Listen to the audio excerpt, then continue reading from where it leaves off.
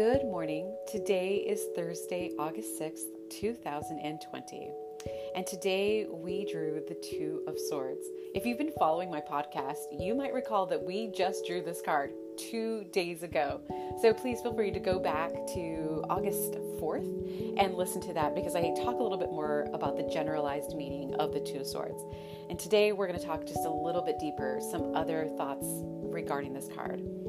I do want to mention that sometimes when you're working with the tarot, you will have a card come up many, many times. And it's not that you're doing anything wrong. It's not that you're not paying attention. Maybe sometimes, but it doesn't mean that. It really sometimes is just indicating that the energy of that card is not done, or that specific day you can use more of the energy. I like to think of cards that way, of like, this is the card I drew and it's the energy that's being presented and I can accept it. So the Two of Swords, a big thing that is coming to me in this moment to talk about is that there are two swords while this person is usually blinded and they're diving deep within. The swords are creating this boundary. And boundaries are an interesting thing because there are those of us who are not very good with boundaries, and there are those of us who are really good at boundaries. And as we have them, as we put up this line of please honor my sacred space while I go and do this for myself, it can come off harsh to others.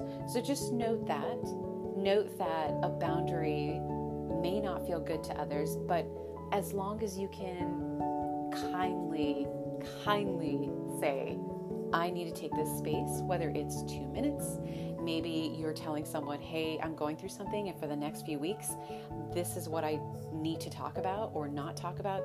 Whatever that boundary is, being soft with it, but also solid is what will come across in a way that's easier to be accepted. The other thing about Two of Swords is this is a card when I'm personally feeling off balance. I love to draw the energy in. I love to ask for help because it is about going within and it is finding the balance of the brain chemistry. Right now, there's so much happening in our world, so much happening every day. And I'm not just saying all the troubles. There are also some really amazing things coming out of this pandemic. But within that, our brains, our systems we're having moments of chaos. So this card you can use as a meditation card. And maybe that does look like that. Maybe it looks like you learn how to meditate or you bring back your practice of meditation. Maybe you think about meditation in a different way. Maybe it's a daily walk.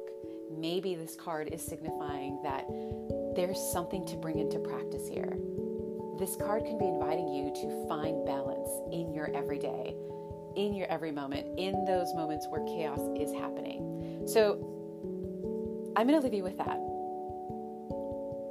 Use the energy of the Two of Swords. It's come up again for us twice. There's something here. If something that I said resonates for you, please hold on to that. Again, listen to the other podcast from the 2 days ago and see if something resonates there. But know that this card is offering a moment for you to rebalance. With that, I will leave you and feel free to join me on my Instagram account at Into the Mystical Tarot to see the card I drew of the day. I'm using a different deck today, so you'll see a different card for the Two of Swords. And as always, happy Thursday.